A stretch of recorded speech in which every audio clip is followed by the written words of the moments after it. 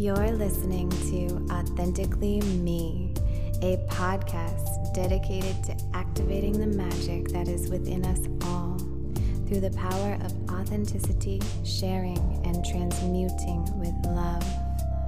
Here you will find real-life experiences shared through the lens of everything is always serving. We are led through this journey by your host, Serena Rose. Serena is a ceremonialist who believes our life is just one big ceremony for our soul. Connect to your soul and enjoy the ceremony.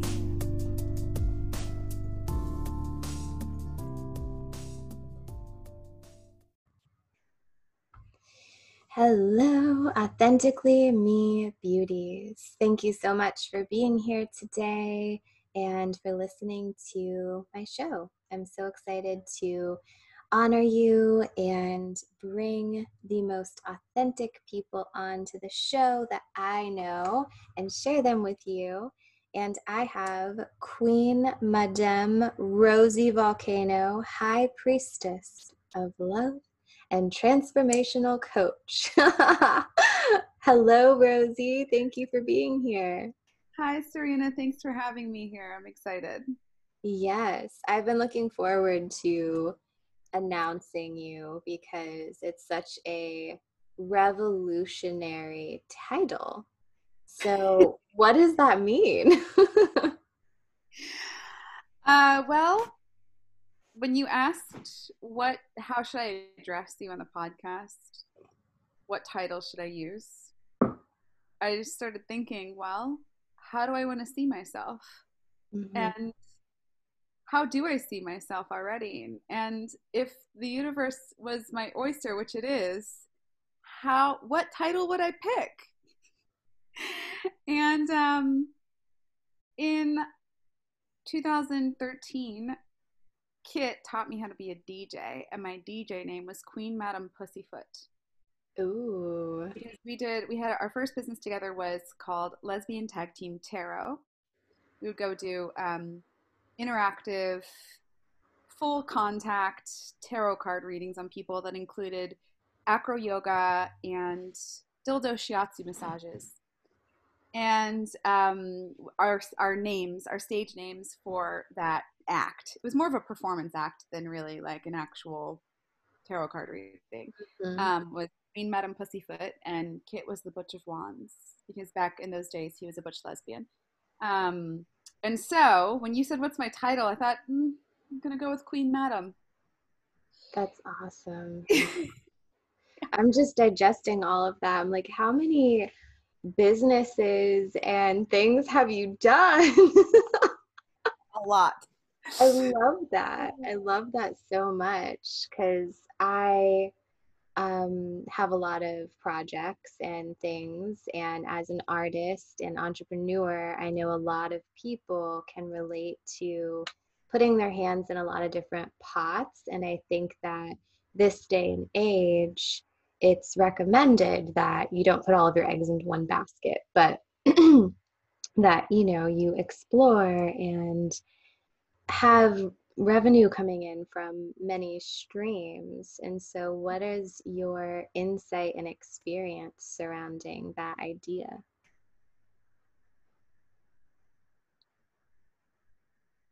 Yeah, I think with the internet being what it is today and having so much access to free information at all times, it's become really easy for anyone to switch careers at any time. And I think that it's just a new level of freedom that we all have, that I think previously, especially for creative people, we didn't have that freedom before.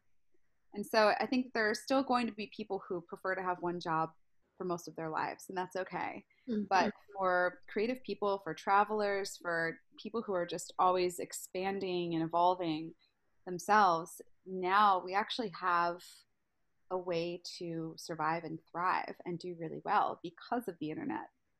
And I'm really, really thankful for that. Because if it weren't for that, then I don't know what I would be doing right now. So I try to teach as many people as possible how to funnel your creativity through online entrepreneurship in order to create a lifestyle for yourself where your creativity creates abundance for you, Mm-hmm. instead of this like starving artist. If I don't have a traditional job, then I'm never going to be able to travel, have a kid, buy a house, or any of those things.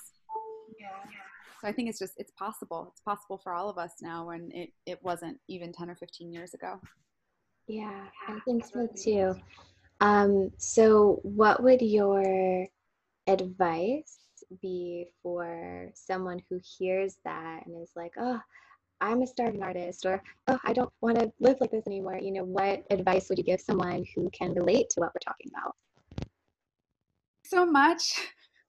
There's so much, but really, I think that the thing that first changed my life from being a starving artist to actually creating income through my creativity, like the pivotal thing was really just the mindset shift and committing myself 100% to my mindset and the quality of my thoughts.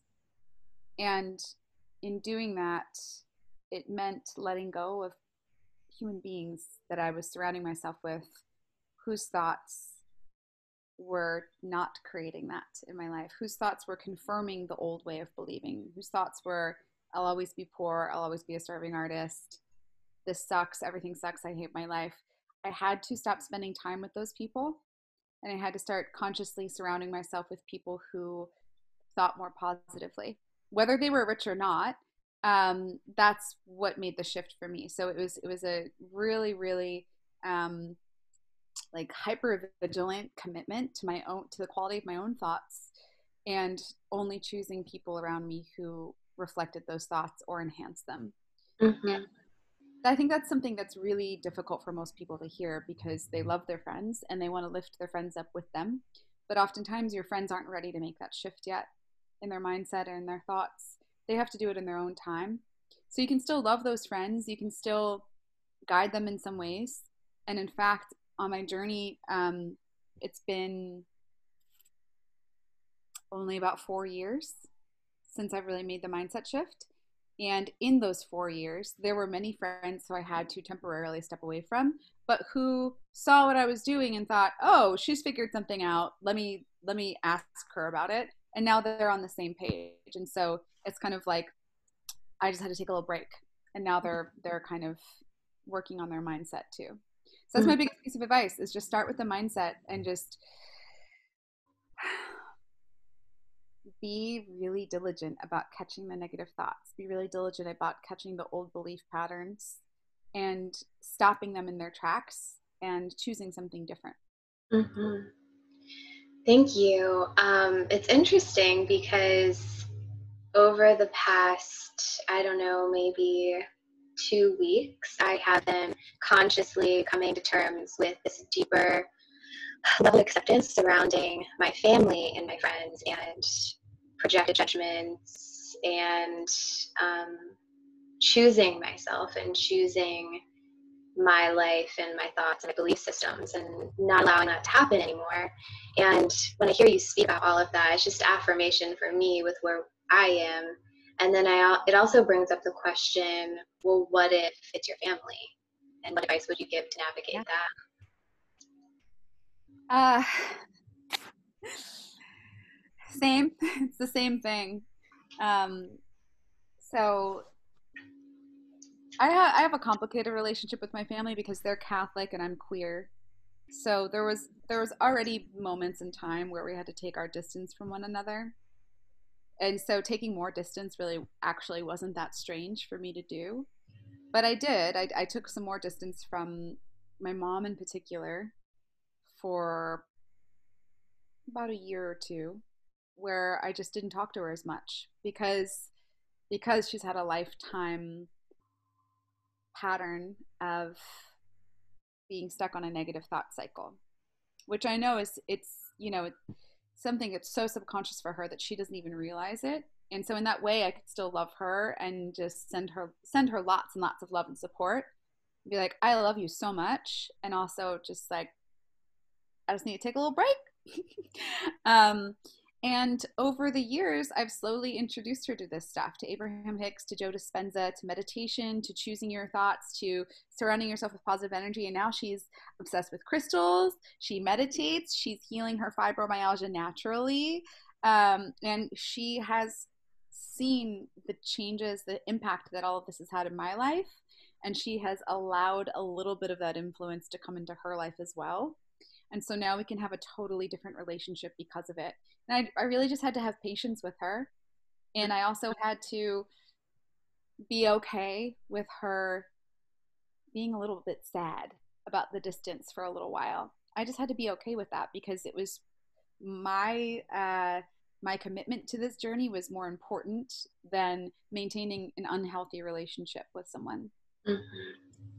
But again, like I said, is because I've stayed committed to it for so long and I've created so much beauty in my life because of it, that includes full unconditional love and acceptance of everyone in my life, including my family members who don't support gay people or trans people or anything like that. I still have unconditional love for them. And because of that, now we can have a loving, beautiful relationship again. And now they can see, like, oh, I can see how this positivity thing actually works. Because look, I've been suffering from fibromyalgia for 40 plus years and now I can walk again. Mm-hmm. Wow. Right. So it just takes patience, patience, patience, patience, Mm-hmm. and lots of love, Mm-hmm. but also like staying committed to yourself first and foremost. Yeah, that's beautiful.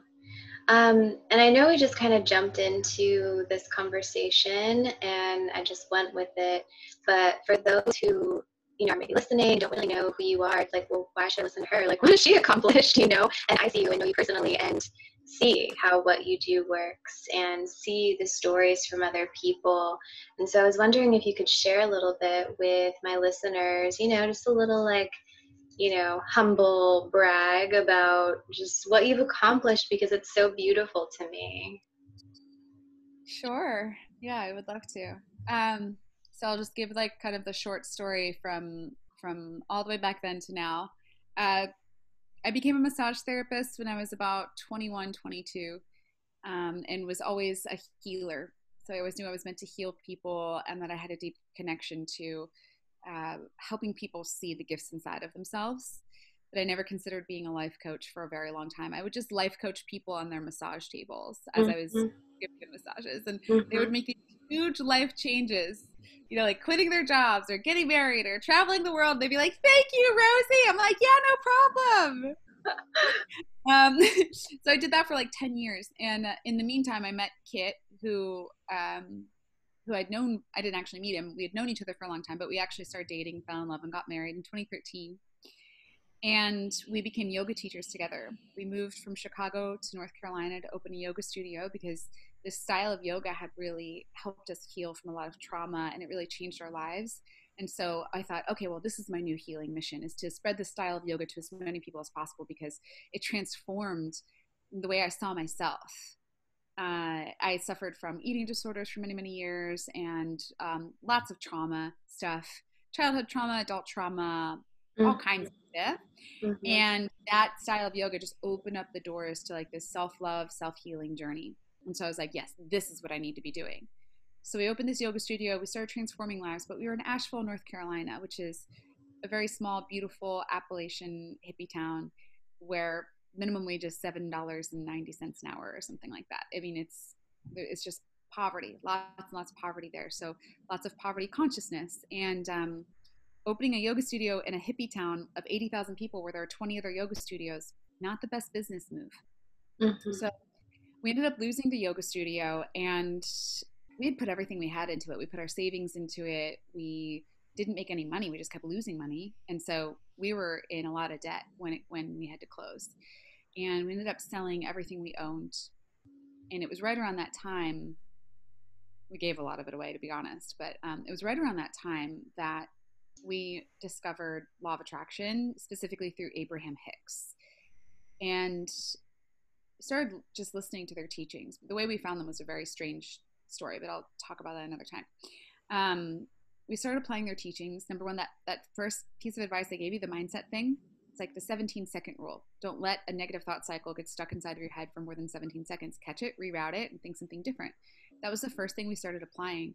And we just started doing it and doing it and doing it. And all of a sudden, the toxic people in our lives fell away. The positive people started showing up more. And within 2 weeks, we got an offer to host a training. This is like before the studio was actually closed. An offer to host a training at our studio that we made $9,000 from. And then a week later, we got an offer to move to Scotland and teach yoga in Scotland, which was like a huge dream of mine to go to Scotland. And it was like, oh, this stuff works. This stuff works. Okay, so we already knew we were losing the yoga studio. We were going to have to close anyway. So we close it. We moved to Scotland. It was an amazing journey. We come back. We moved to California with nothing except dogs. And we decided to sign up for a really expensive coaching program because we knew that we needed to learn more about business. We needed to learn more about like, what is this coaching stuff? And is it something that could help us? So we took this little nest egg we had of savings that was meant for a house. And we put it down on the coaching program. It was like half the cost of the program. We paid the other half as we went along. It was like $20,000 in 1 year, which is completely insane. We had never spent that much money on anything before. And it changed our lives. It was like this thing that we had always been doing, coaching people on the massage table. And then my partner Kit had been a hairstylist, and he would coach people on the hair chair. I'm familiar with that life. They would come get a haircut and leave with a new business card, like for their own business that they were now starting because of their conversation with Kit, right? Like it was like that. And so the two of us together, this is like both of our secret superpower. So we realized, wow, we're already really great coaches. We should just start a coaching business for healers and yoga teachers and spiritual entrepreneurs and help them learn all of these things that we just learned. And so sure enough, we went from being in debt, owning nothing, sleeping on a friend's couch in January of 2017 to January 2018, we had our first 6-figure month. So it took us a year of constant study and learning and implementing and trial and error. And then by January 2018, just within 1 year, we had figured out how to really successfully launch an online coaching business and what our niche market was and all of that stuff. And since then, we built $1 million business. And we have created so much beauty in our lives. So we just bought a house in Southern California and San Diego. So that was a really huge win for us. We just did that last year. And we decided to bring a child into this world with another pair of co-parents. These are two guys we have known for years and years and years. And we always talked about being co-parents together. And somehow magically we all ended up in California because we all met in Chicago. So we decided to do that too. So we had a baby last year as well. We've published a best-selling book about self-love. And we do beautiful transformational events all over the world until the time of COVID. I really miss doing those right now. Yeah. We've done online summits. We do online challenges with 500 people in them. We recently had an online event with 3,000 people in it. So that's kind of what we're up to lately. And the main thing that we really do is we have a coach training program that we've been running now since November of 2017. And that is our main bread and butter. We usually have between 50 and 100 students at any given time that are on a 7-month journey to learn how to become a transformational coach through us. And so that's really like the main thing that we do. That's awesome. Wow. I didn't know that about the book too. It's like I'm learning all of these new things about you in this conversation. That's really cool. Yeah, we published it like a month after I gave birth. It was 2 weeks after I gave birth. It was insane. Wow, that's awesome. Yeah, thank you for sharing all of that with us. I think it's really important to touch on, the pieces that you touched on, like, and not just jump to, oh, I have a book and this is all that I've done. It's important to know and to be able to relate to others that no matter where you are, you could be sleeping on a couch at your friend's house and you can navigate that and move through that and change your fucking life, So I really appreciate how you answered that question And I just wanted to take a second to say thank you for that. So one of my greatest challenges in this life, which, I know that you know a little bit about me and my backstory, and I know a little bit about you and your backstory, even though I'm still learning, which, by the way, for my listeners, a lot of my listeners are from the DMV area, and I just wanted to plug that you're from Maryland as well, which is super dope. So people can feel more connected to you and relate to you. So even those people in Maryland, you can buy a house in San Diego one day if you want to.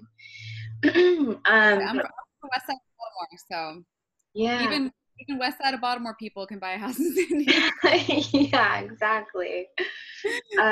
So one of my biggest challenges has been navigating judgment. And it's interesting sitting here with you, even on this call, I'm low-key judging myself because you look so pretty, and I'm oh, I didn't do my makeup, and you're just so beautiful, and you and Kit dress up, and I'm on this journey with myself right now, and there's a huge layer of myself that's being shed, and I'm really grateful for it because I'm ready to just move forward and move on to the next thing, without bypassing anything, of course.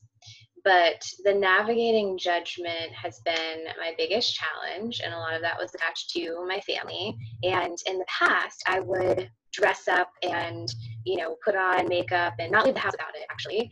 And I would do that from not the most pure place. It was my way of just facing the judgment and being you want to judge me?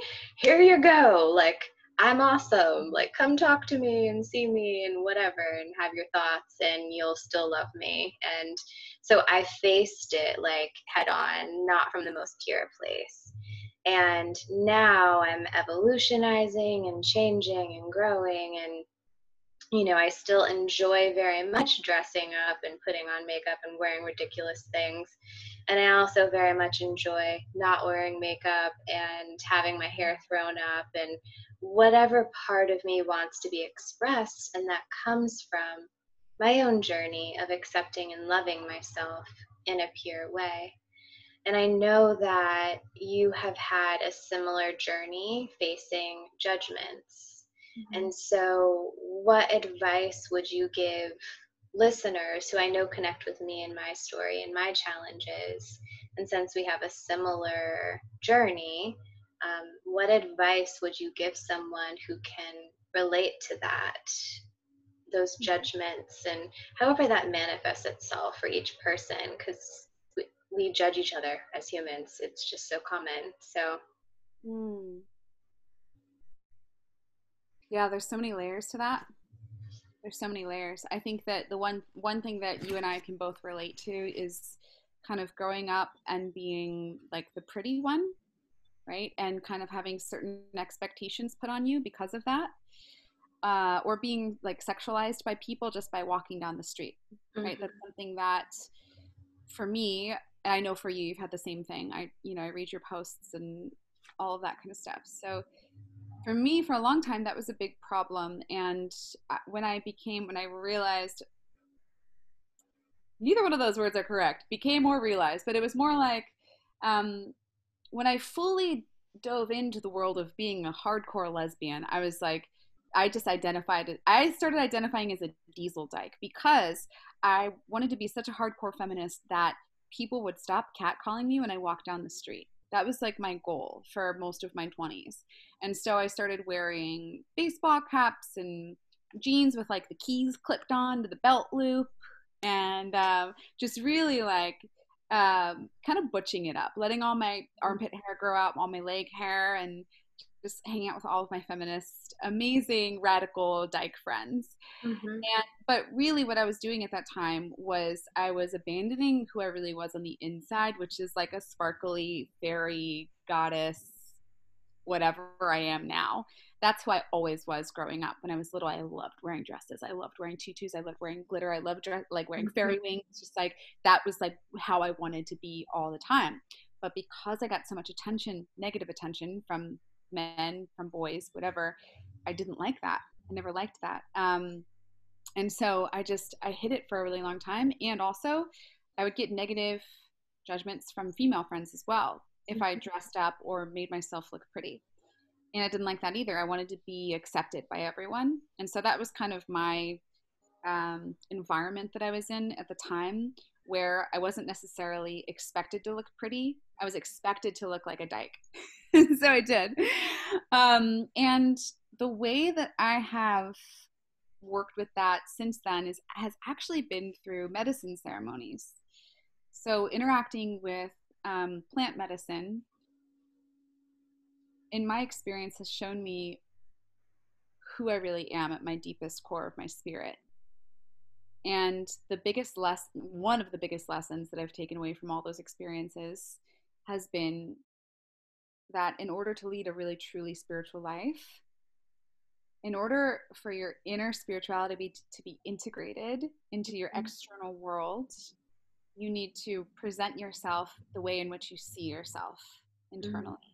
So when I dress up, when I wear glitter, when I wear feathers, when I wear tattoo, eyeliner, pens, or whatever it is, that's me fully expressing my spirit on the outside.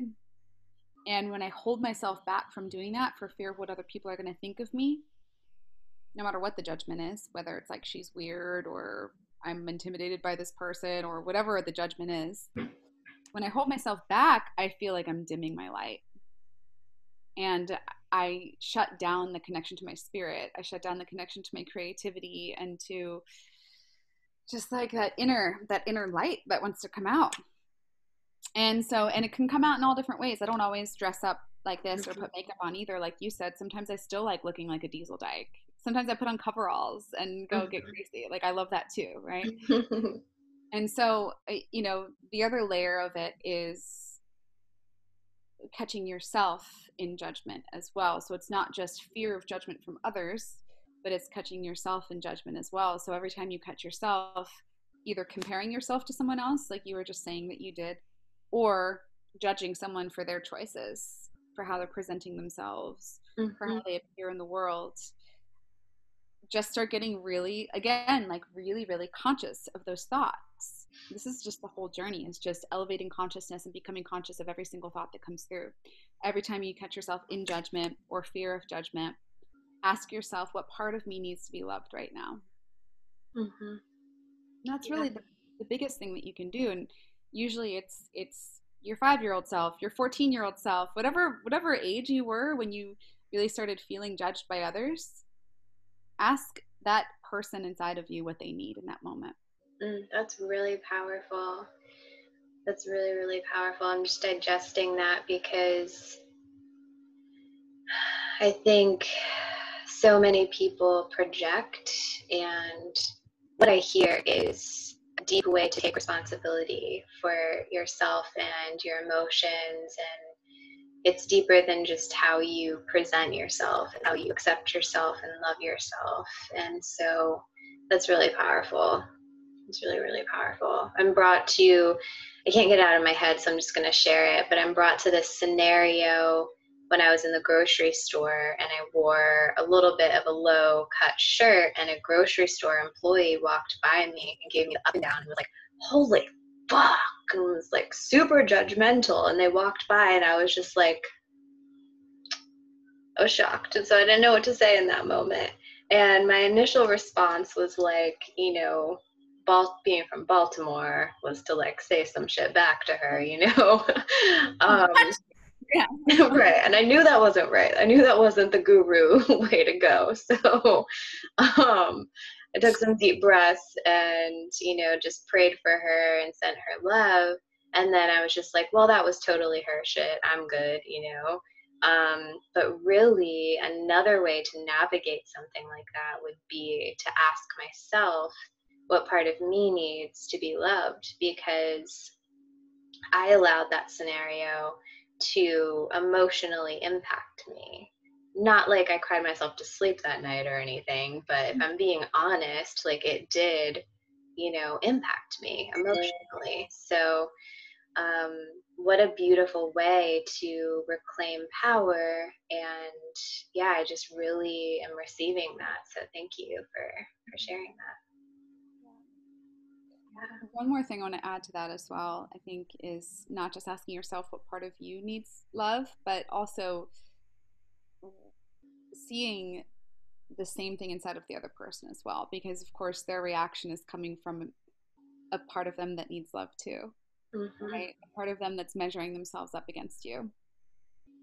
Yeah, definitely. Whew.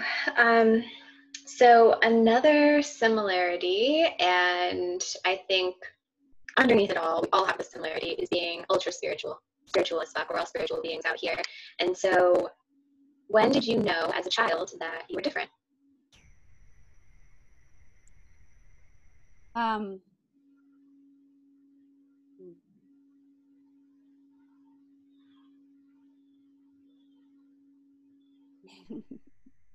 There's like so many things, but I knew pretty early on that I was different. I think that there's a book called Born Aware. It's about people who come into the world with memories of their past lives, or with a deeper level of comprehension than most babies have. I've been studying a lot about this lately because I have memories that are very clear that have thoughts attached to them from when I was 2 months old, that had actual thoughts attached to them that I've just remembered my whole life. And so I've been very like awake and conscious of that since I was born, essentially. And it's been a really weird thing to navigate because, of course, I'll talk about it sometimes and people will be like, no, there's no way.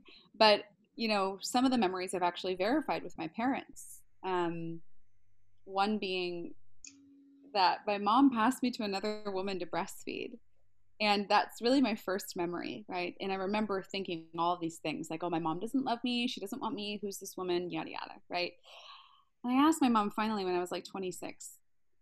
I was like, I know this is really weird, but did this happen? Did you ever give me to someone else to breastfeed? And she was like, the only time I did that was on your dad and my 10th anniversary, which was when you were 2 months old. And so I've since then verified a bunch of other stuff and done some research into this. And I do believe that's why is for whatever reason, the veil between the previous life and this one was left a little bit thinner. And so I have that connection to the other realm. And I knew that growing up because I always saw spirits. And when I went to church, not just when I was in church, but especially when I was in church, my family went to church a lot. It was like I was having a conversation with God. Like the ceiling of the church would open up and a light would shine down and my whole body would feel like it was full of electricity. And I would just have a conversation with God. And I knew it was God at the time. And sometimes it would be like the Virgin Mother, the Mother Goddess, whatever, however you want to see it now. Back then, I just thought it was like the Virgin Mary, right? Yeah. And yeah, so she was my homegirl. And I actually started a club, the Virgin Mary Club, when I was 5 in my neighborhood, and had all my friends join it with me because I was so obsessed with Mary. And I was just talking to her all the time. And so it's kind of like a whole lifelong thing. And at a certain point, I shut it all down, right? Like I think most spiritual people do, because they realize that they're weird or they're different, or that some people don't believe that it's true, or whatever. And so probably around 15 or 16 is when I shut it down, all the way up until I was about 27. Wow, that's amazing. I love,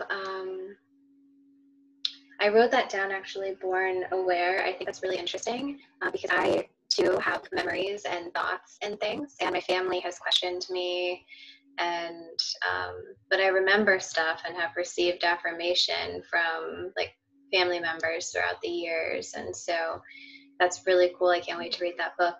It's really beautiful. I have a bunch of other ones too. I have a whole list for you if you want them. Oh yeah, I would love that. I mean, I'm reading like 4 books right now, but like I love being a nerd about life, so like you can never read too many books, honestly. So I know that we have a little bit of limited time, so I'm going to choose my questions wisely here. I will say, what was the biggest challenge you have had to overcome to achieve success? Uh, yeah, I mean, honestly, I think it's like the Baltimore in me. Like, and what I mean by that is the the inherited beliefs. So coming from a background of extreme poverty consciousness. I wouldn't say extreme poverty because there's definitely people who are poorer than me, but I grew up pretty poor. Um, and all the belief systems that came with that. Mm-hmm. So I'm not a saver. I'll never save money. International travel is too expensive. I'll never travel internationally, even though that's the thing that I've always wanted to do. I was like looking at National Geographic magazines when I was 5 years old, just thinking, first thing I want to do when I'm a grown up is go to another country and just like see other countries. That's what I wanted to do. I always told myself that it wasn't possible because I would never have that kind of money. When actually, it doesn't actually really even cost that much money to go to other countries. Like you could do it pretty cheaply. But anyway, that was just a belief system. Mm-hmm. Um, so yeah, everything that I inherited from my culture, from my family, from growing up in that part of the world, um, and yeah, that was the biggest thing to overcome. It was just who I thought I was for a really long time until I was about 25. Then I started kind of questioning some of it. I can't believe it took me that long, honestly, but Mm-hmm. it did. Mm-hmm. Yeah. Well, we all have our own journeys. I mean, I know people that are older than 25 that are just now starting Oh, to for question sure. things, you know. Absolutely. So, my next question would be, how do you sales? How do sales? You sales. Yeah. You and Kit have blown my mind. Like when I did your online challenge, which there will be a link to in the show notes when this episode is released, the way that they went about selling us, I was like, oh, well, that's one way to do it. You know, I've just expanded my mind, and I still am sitting with it. I was actually thinking about it this morning as I drank my tea, and I was thinking about what questions to ask you because I notice myself when I am about to say something that seems egotistical to, you know, I don't know, like if I'm going to project another person to judge me, I try to speak to it before it happens. And Mm. so I was thinking about what correlation could be there based on like me doing that, because I have no problem doing that, but there is a part of me that has a block still surrounding sales and selling people, although I'm working through it right now. But you know, before saying something, I'll say, not sound egotistical or, you know, whatever it is, and then I'll say the thing. And so you guys will Wow. say, I'm selling to you, so get uncomfortable if you want to be, but you don't have to be, you know. And that really blew my mind. And this morning I was just thinking about, you know, those correlations and what could exist there for me. So I Mm. was wondering if you could speak about sales. Oh my goodness. Yeah, there's so much to it, isn't there? I was lucky coming into our relationship with me and Kit because I have always been a natural salesperson. I've had a few different types of sales based jobs, and I'm one of those people who could sell a ketchup popsicle to a woman in white gloves, right?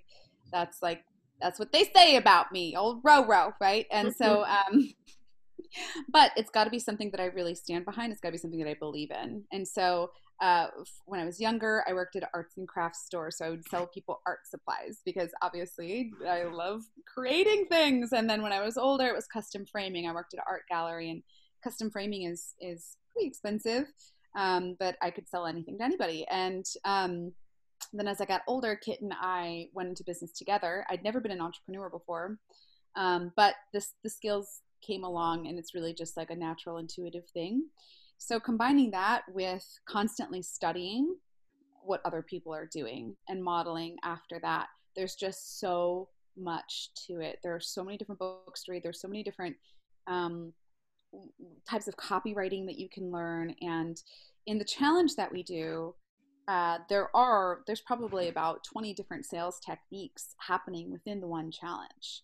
So to break it all down on this podcast would take a long time, but we do teach about this in our programs. But what I can do is kind of break down a very like general overview of how we create that in the challenge, which is it starts with, first of all, knowing what it is that you're offering and being really confident that what you're offering is going to get people results.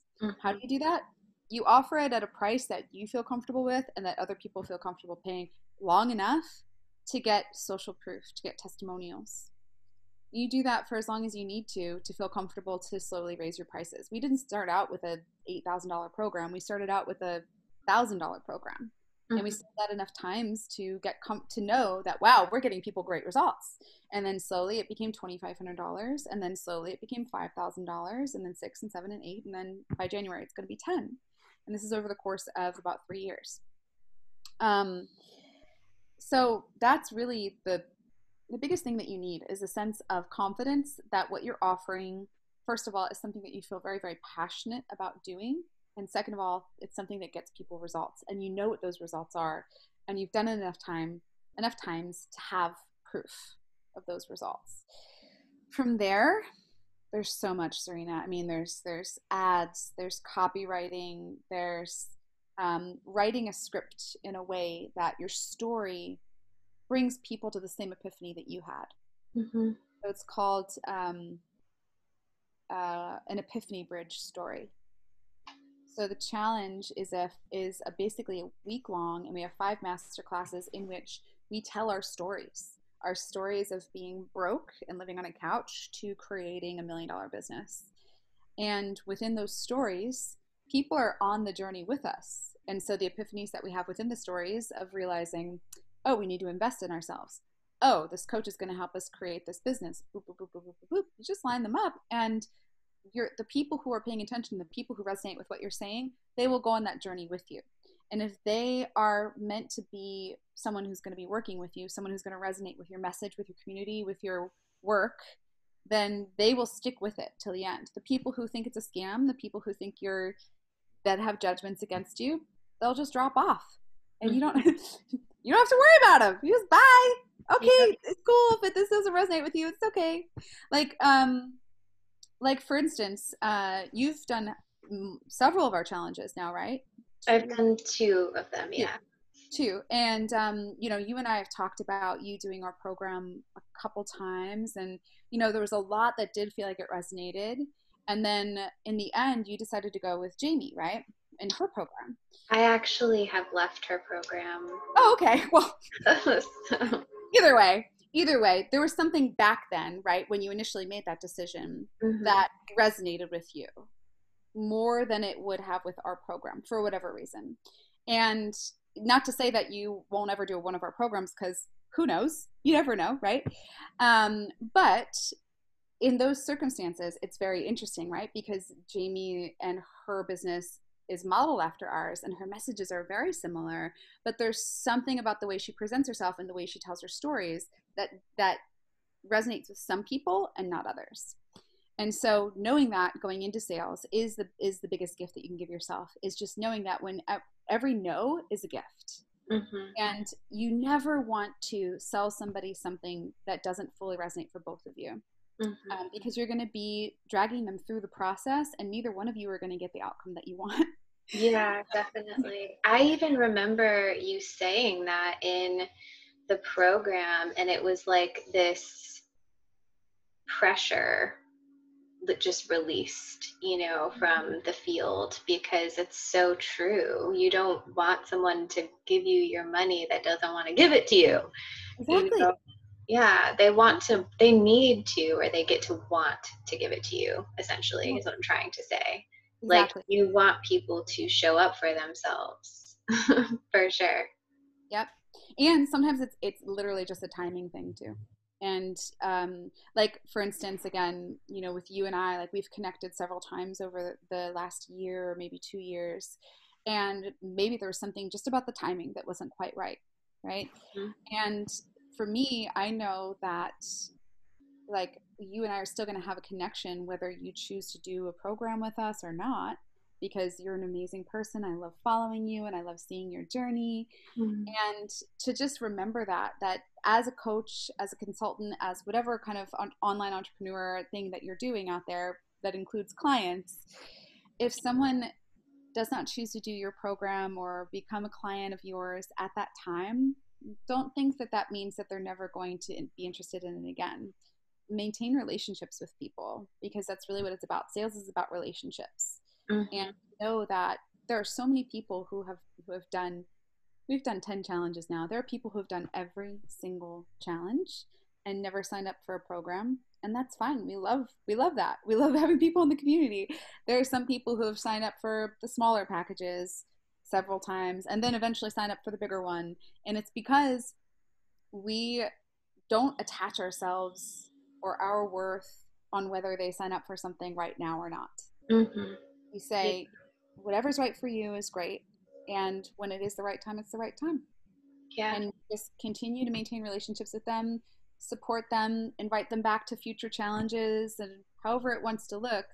But it's basically just like you're saying, take the pressure off and release any expectations going into it, Yeah. and know that every no is a gift. Celebrate every no. Mm-hmm. Don't like make the no mean that you are bad at sales, or Mm-hmm. that your program is worthless or something like that. It doesn't mean any of those things. Mm-hmm. Whew, yeah, I feel like I'm in like the church of Rosie right now on this podcast. I'm like, preach. Why isn't everybody saying this out there? I've literally worked with coaches who have instilled opposite belief systems upon me, like that that a no means that I'm bad at sales. I've literally worked with people that have taught that to me. Wow. And that was me coming into the industry, naive, not really knowing what's happening. And, Yeah. Anyway, we're here now. And I'm so thankful for you for just being who you are and sharing your message. And, one thing I really try to do specifically on this podcast is be as authentic and honest as possible. And, I resonated more with one-on-one coaching with you than like the group coaching programs. And for me, it definitely wasn't the right time. And I still feel a draw to work with you guys in the future, and I don't know what that looks like or how it will manifest itself, so I'm living proof and affirmation of everything that you just said. And I'm also extremely grateful for how you show up and maintain connections, and the community that you built is amazing. I just love knowing it's there, and if I needed to, I could go live in the community program and say whatever the fuck I needed to say, and that feels so good just to have that safe container to be yourself, your real self, whatever that looks like. And so, for those listening who need more community or desire to be seen or resonate with any of this, I definitely recommend that they do your challenge and just see what comes up, because it's pretty awesome. I enjoyed it a lot. I don't know if I'll do a challenge again. I'm feeling kind of challenged out, but Every time. So some people get it's the same lessons, the same scripts and everything. Some people get new experiences each time they do it, so they just keep coming back. Other people are like, okay, I understand these things now. So however that works is totally fine, but we're always coming up with new stuff too. Yeah, definitely. It's interesting because I'm seeing a lot more people doing online challenges and virtual events and stuff like that, especially now with COVID. So I've even thought about it, but I wouldn't know where to begin with that. So for someone who is interested in moving more towards the online world, what advice would you give that person?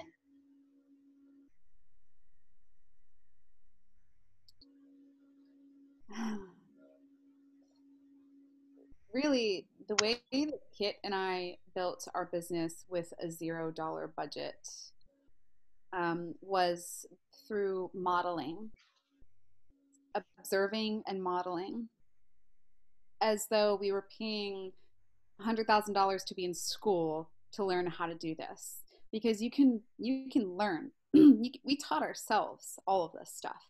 Yes, we signed up for a coaching program, but I'm gonna tell you, unfortunately, they did not teach us anything. There was some things going on within that company that we observed, that we said, wow, we're never going to put our clients through that. So we decided to make our own programs way more supportive and actually have real coaching in them. And so in doing that, in learning that, it was a very weird thing. It was like, yes, we put all this money towards coaching, but we ended up teaching ourselves everything. Mm-hmm. And how we did that was we modeled. So my advice would be to start a new email address with the name of whatever you want your business to be, even if it's just your name spelled a little differently or with a different title or whatever it is at gmail.com.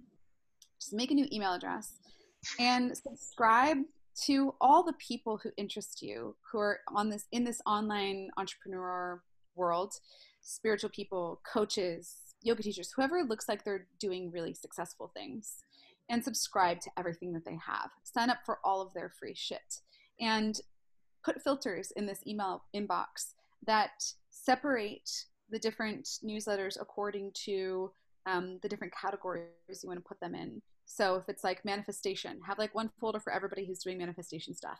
If it's like, business for coaches, have one folder that all that stuff goes into, like Russell Brunson and ClickFunnels and like these guys that are super like square but have a lot of really good business knowledge, Tony Robbins, like put them all in one folder, and then put like Manifestation Babe and the little Volcano and like, all like the magical people, put them in a folder, right? And stop using social media as a consumer and start only using it as a producer. That's interesting. I like that. Yeah, look at social media as a way for you to build your following, to build your community, your connection. And obviously within that includes developing relationships with other people too. So For sure. Don't just post and ghost, but go on, support and all that kind of thing. But be very intentional about it. Every time you catch yourself scrolling or just reading other people's stuff and not saying anything, put your freaking phone down, right? Mm-hmm. And look at it as a job. This is my job right now, is to learn from these influencers who are being really successful and see what they're doing in their funnels. What kind of language are they using? How do they get me to give them their email address? Take notes on that, right? Mm-hmm. Are they doing a free challenge? Are they doing a paid challenge? Can I find out how much they make every year? What kind of relationship do they have with their spouse? Just literally research the shit out of people. Find the top 3 people that you want to model after and follow them as closely as you can. Do what they do. Take their advice. If you want their life, do what they do. If you want to have what they have, you got to do the same thing. So if they're saying invest in a high-level coach, you got to do whatever it takes to invest in that high-level coach. If they're saying make a vision board, go make a vision board. Like that's my biggest advice. That's what we did. We just modeled after other successful people. And in modeling, you're not copying, right? You are modeling. So you're taking their structure, their format, but you're inputting your own words, your own images, your own personality into everything. And you're using what works and you're letting go of what doesn't. The challenge is something that we modeled after a successful coach. And it very quickly became our own thing, but the format of the challenge was modeled after someone else, and he modeled it after someone else, and he modeled it after someone else. And that's really how it all works. That's how the education system works too. Doctors learn from other doctors who have written books. But then, you know what I mean? So this is just how information is exchanged. And so you have to treat building your own business as though you're going to medical school, as though you're like sitting down and studying for a final and you're paying $100,000 to do this. Like take it that seriously. Yeah. Thank you so much for sharing. I know that we have a hard cutoff. I'm wondering if you have time to answer one more question. Yeah, let me just text my co-parents real quick and let them know. It should be fine.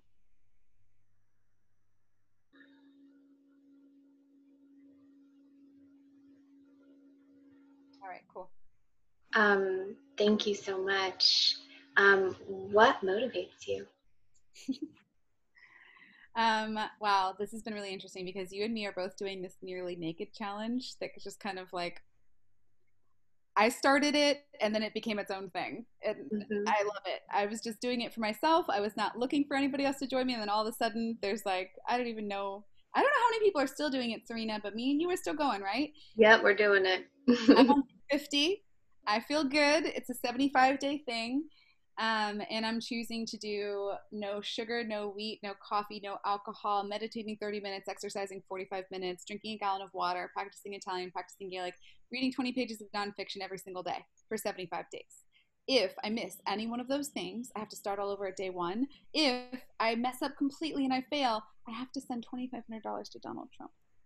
Oh my gosh. I didn't know that part of your challenge. Yeah, Woo-hoo. because I've really been studying what actually motivates me to do the things I say I'm going to do. Whew. And COVID has completely thrown me for a loop because I am motivated by other people expecting me to be somewhere. So if I have a membership at a yoga studio, all the teachers know my name and they know which classes I go to, and that's how I stay committed to my exercise routines. With COVID, I got into a complete slump and I was like, okay, how do I take this person who's motivated by other people putting expectations on me?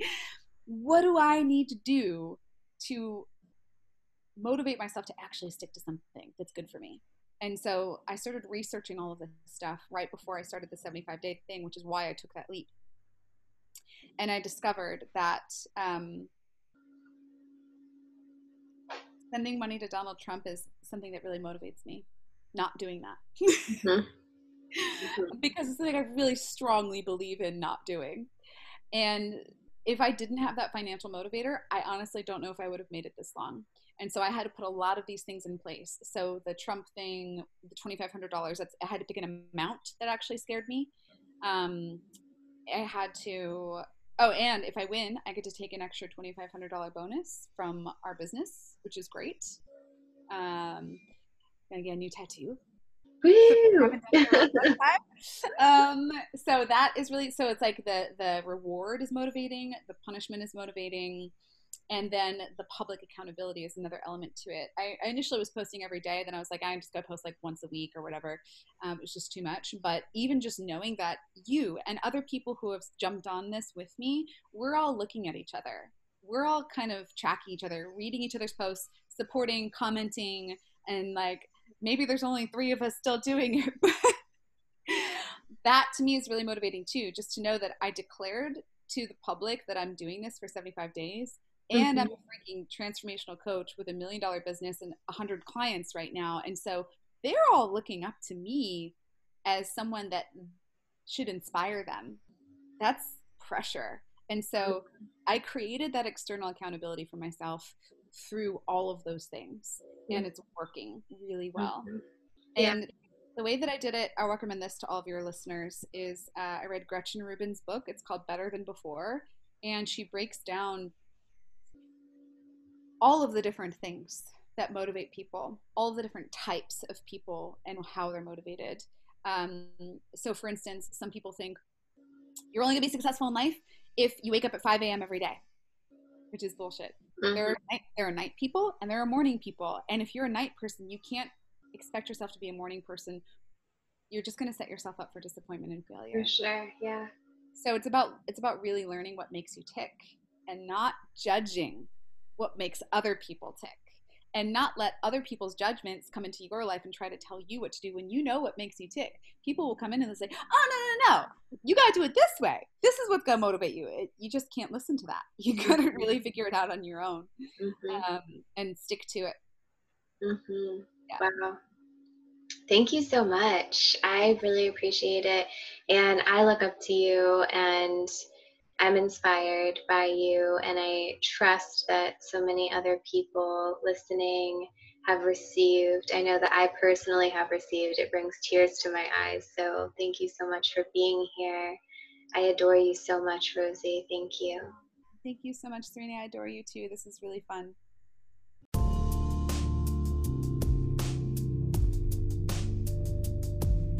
Thank you for being here. It is an honor to share with each and every one of you authentically.